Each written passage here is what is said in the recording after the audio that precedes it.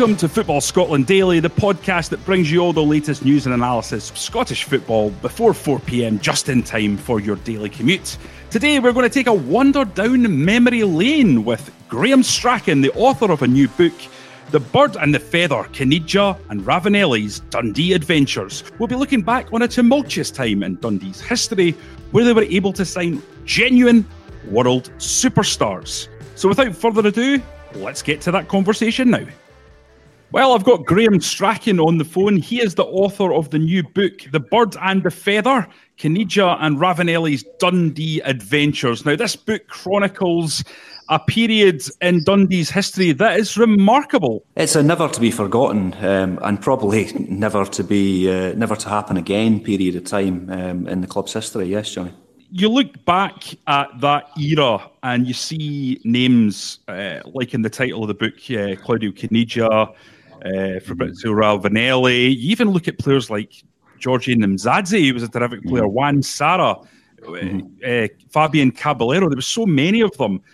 What was the plan? The plan had kind of came into operation the year before Ivano Benetti arrived, when Jockey Scott was still the manager.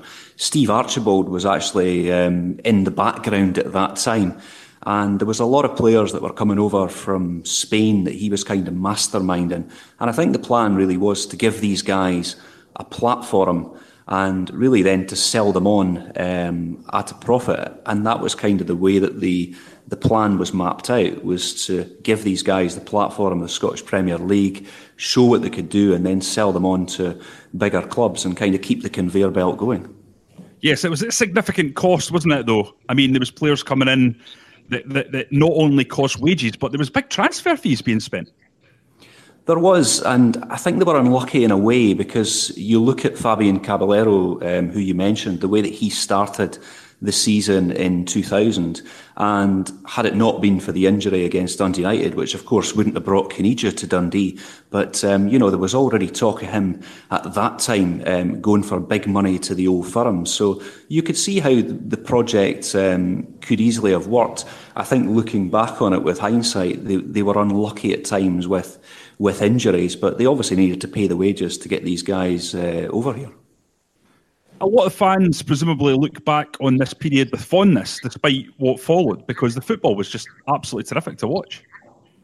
The football was incredible. If you watch Dundee at the start of the season under Ivano Benetti, they played Motherwell, and it was just free-flowing football. It was passing football. It was possession football, and really these world players that had came across, they were just fantastic. It was just a great time to be a Dundee supporter. And I think you're right. They look back on that period. Obviously, it was a roller coaster ride that eventually came off the rails. But it was a hell of a ride while it was going. And Dundee supporters really do look back on that time with a great deal of fondness. You talked about the fact that Caballero's injury led to Kinnigia coming in. What was the genesis of that move? Well, the move really had been that obviously Ivano and Dario Benetti, his brother, who were the management team at Dundee, they had a long association. They'd played in Serie A, and Ivano and Dario both knew Claudio from his time in Serie A. And this was really about a friend helping a friend. And when Caballero got his injury, they kind of started a worldwide search. Gianluca Vialli at one point was rumoured to be coming.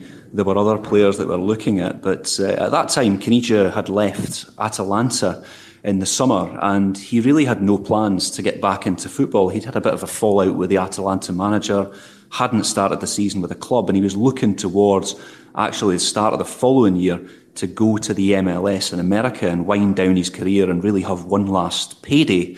But Ivano and his powers of persuasion suggested to him that he could come over, help a friend, get his fitness back up.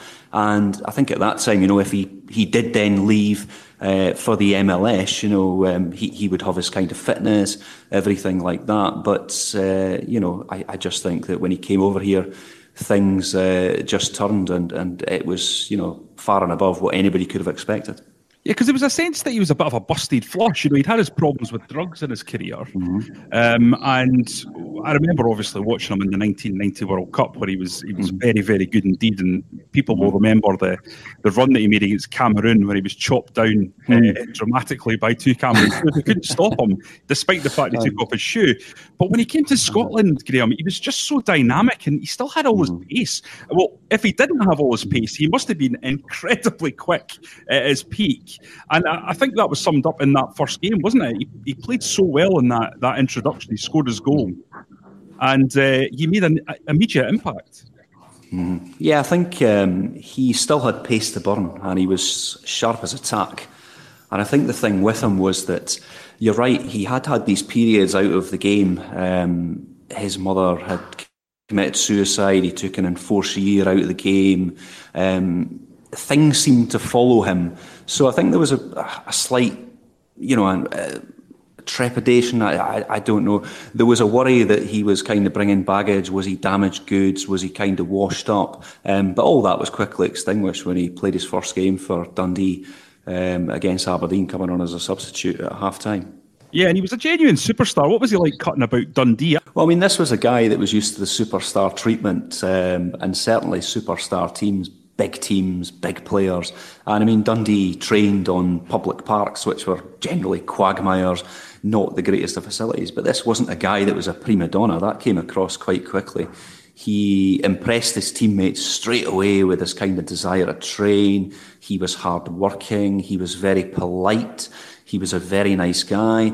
He used to enjoy, after training, sitting in Visoki's, the coffee shop in Broughty Ferry. He would sip his coffees. He would sit with some of the other Italian players. He would pick his kid up from school. He was a very normal guy for somebody that was, had such a superstar status. And apart from Diego Maradona, was even at that time the most famous footballer still in Argentina. But you wouldn't have known it. He's a very humble guy, somebody that if he thought that he had offended you or he was causing any offence in any way, would be hugely apologetic. He was just a very humble man, a very, very nice man. And I think that's really one of the big reasons why the Dundee players, the Dundee fans, everybody connected with Dundee took him straight to their hearts. He was just a fantastic guy on and off the field.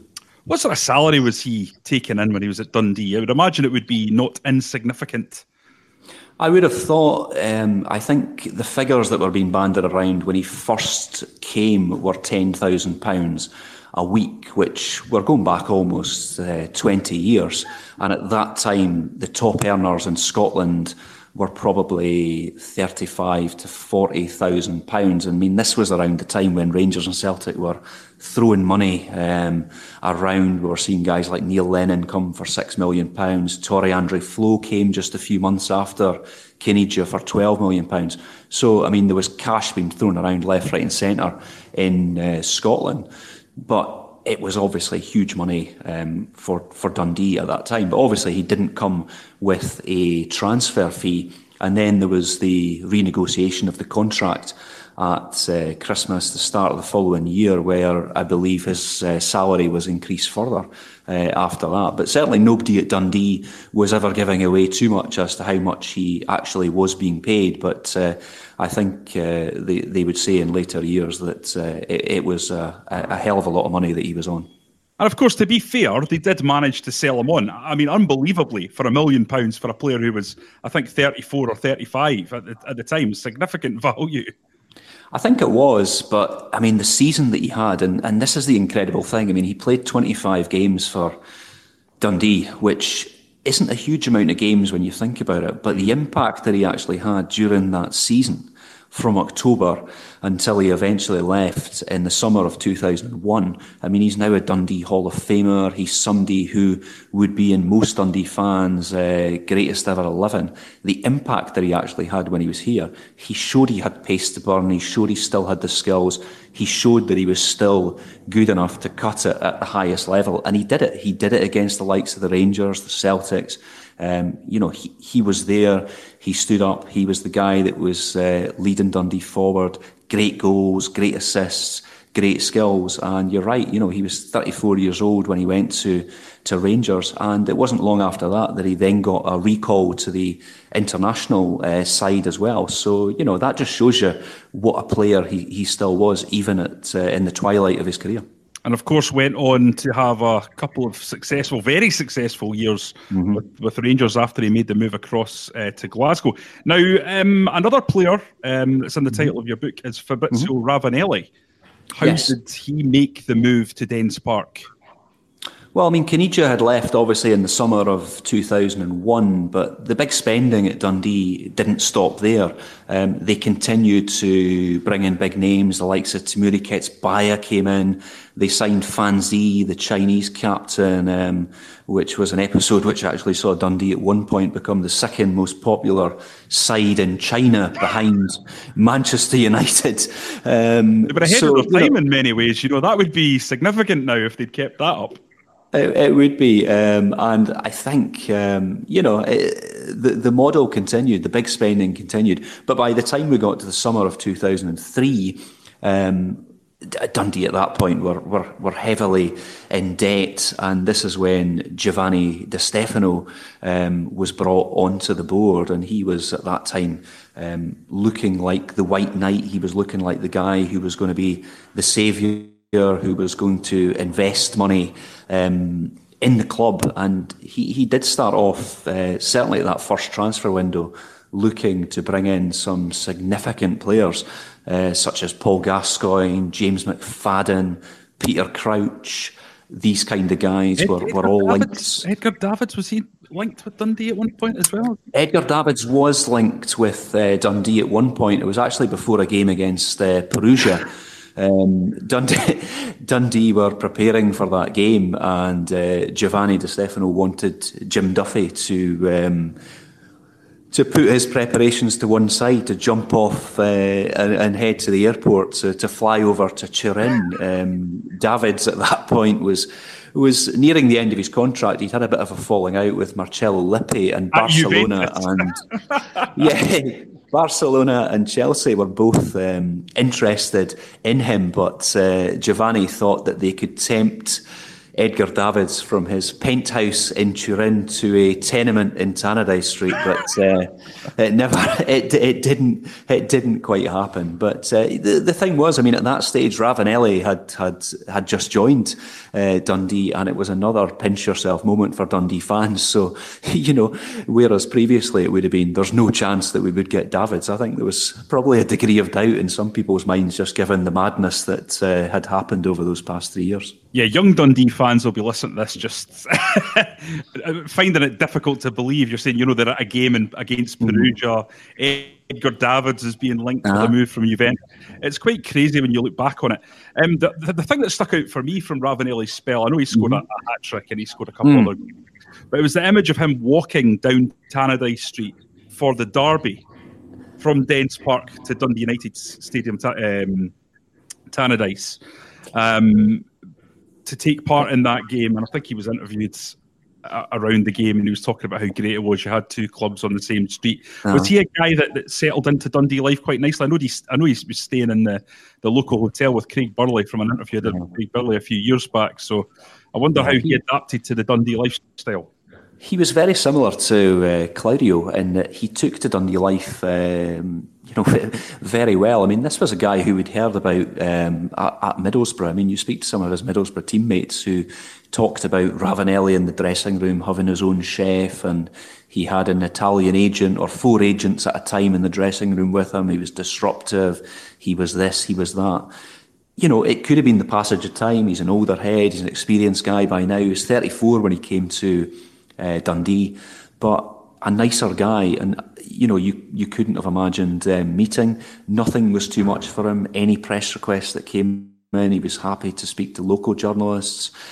He was happy to chat to folk. He would go out of his way. He was always somebody that would speak very highly of Dundee. He enjoyed the city. He enjoyed his short spell here. He was also a guy as well that the youngsters took to him at Dundee very quickly as well. He was happy to pass on his tips, his experience. He would stay behind and work on certain things with some of the young strikers as well. And they still speak so highly about him to this day. But it's interesting you mentioned that derby against Dundee United, because he was taken aback that day as he walked down. One was that certainly his derby experiences in Italy were, you would be attacked often in Serie A, given the rivalry and the passion in Italy. But here he was wandering down Tannadice Street, where he was accosted by supporters who were clamouring for his autograph. Now, that wouldn't have been unusual, but the thing was, these guys were Dundee United supporters, and even they were taken aback that here was Ravanelli, and that's how big he still was at that time. And even his rival fans were queuing to get his autograph. So we've covered the bases of the era, and I'm sure the book goes into much more detail on all of this. But just a little insight into how it all went wrong. I think people are probably getting a fairly good idea of where it may have gone wrong. But what followed for Dundee? Well, where it went wrong was that they were paying these wages, the bills were coming in, these signings were coming in. I mean, the harsh reality was that they just couldn't shift these guys on at profit, and there was various things that happened which were very unfortunate. The Caballero injury that we've just mentioned, he was never the same player when he came back. He was a guy who they could have sold for 7 to 10 million had he continued at the start of that season as well as he did. But they were carrying heavy debts. I think they were looking for Giovanni Di Stefano to be the guy who was going to save them, and it evidently became clear that he was somebody who was giving a lot of false promises. And Dundee voluntarily, the board put themselves into administration, and it was a sad fact. The human cost was that a lot of guys left the club. A lot of people, a lot of young guys left the club as well. The obvious knock-on effect for local businesses and everything like that as well. So it was an incredibly sad time for Dundee as a city, not just for the club. And I mean, at one point it did look like Dundee could actually lose its football club. It was that dire, but there was great work done by the administrators and also the Marr brothers themselves, it has to be said. They were owed a lot of money in that as well, and they wrote off those debts so that the club could continue, and it soldiered on. And that's, the great thing about it is that the club is still there to this day. We don't have the mad spending that we had. We maybe don't have the world superstars that we had in those days, but the club is still alive and kicking, and that's ultimately the main thing for Dundee supporters. Yeah, and there's always the memories, Graham. Now, where can people get a hold of this book? They can get a hold of this book from the DC Thomson shop at the moment. You can get it online at www.dcthomsonshop.co.uk. You can also come into our offices in Dundee if you're in the city. But if you're ordering copies online, they'll be out to you free of charge very quickly as well. $9.99 is the price, so a perfect Father's Day gift, and they'll be in the shops for Father's Day as well. So hopefully it'll give Dundee supporters a nostalgic look back at a sensational period for the club, and certainly the early reaction has been from Dundee supporters that it's a period that they don't want to admit that they would like to go back through again because of what happened or almost happened to the club at the end. But you speak to most of them, and they probably would, given just how fantastic the football was and just what a soap opera it was. There was never a dull moment, and that's what kind of jumps out of the book. There's always something happening. There's always a twist or a turn. Your jaw's on the floor most of the time as well at some of the happenings that were going on. So hopefully people will enjoy the ride with us. Graham Strachan, thanks very much for joining me on the Football Scotland podcast. Thanks, Johnny. Okay, folks, that's all from us today. We'll be back tomorrow with another podcast just before 4 p.m, just in time for your daily commute. You can follow all the latest goings-on on the website at www.footballscotland.co.uk, on our Twitter feed at football_Scot, or, of course, on our Facebook feed, which you can find via Football Scotland on the search bar. Until tomorrow, thanks for listening.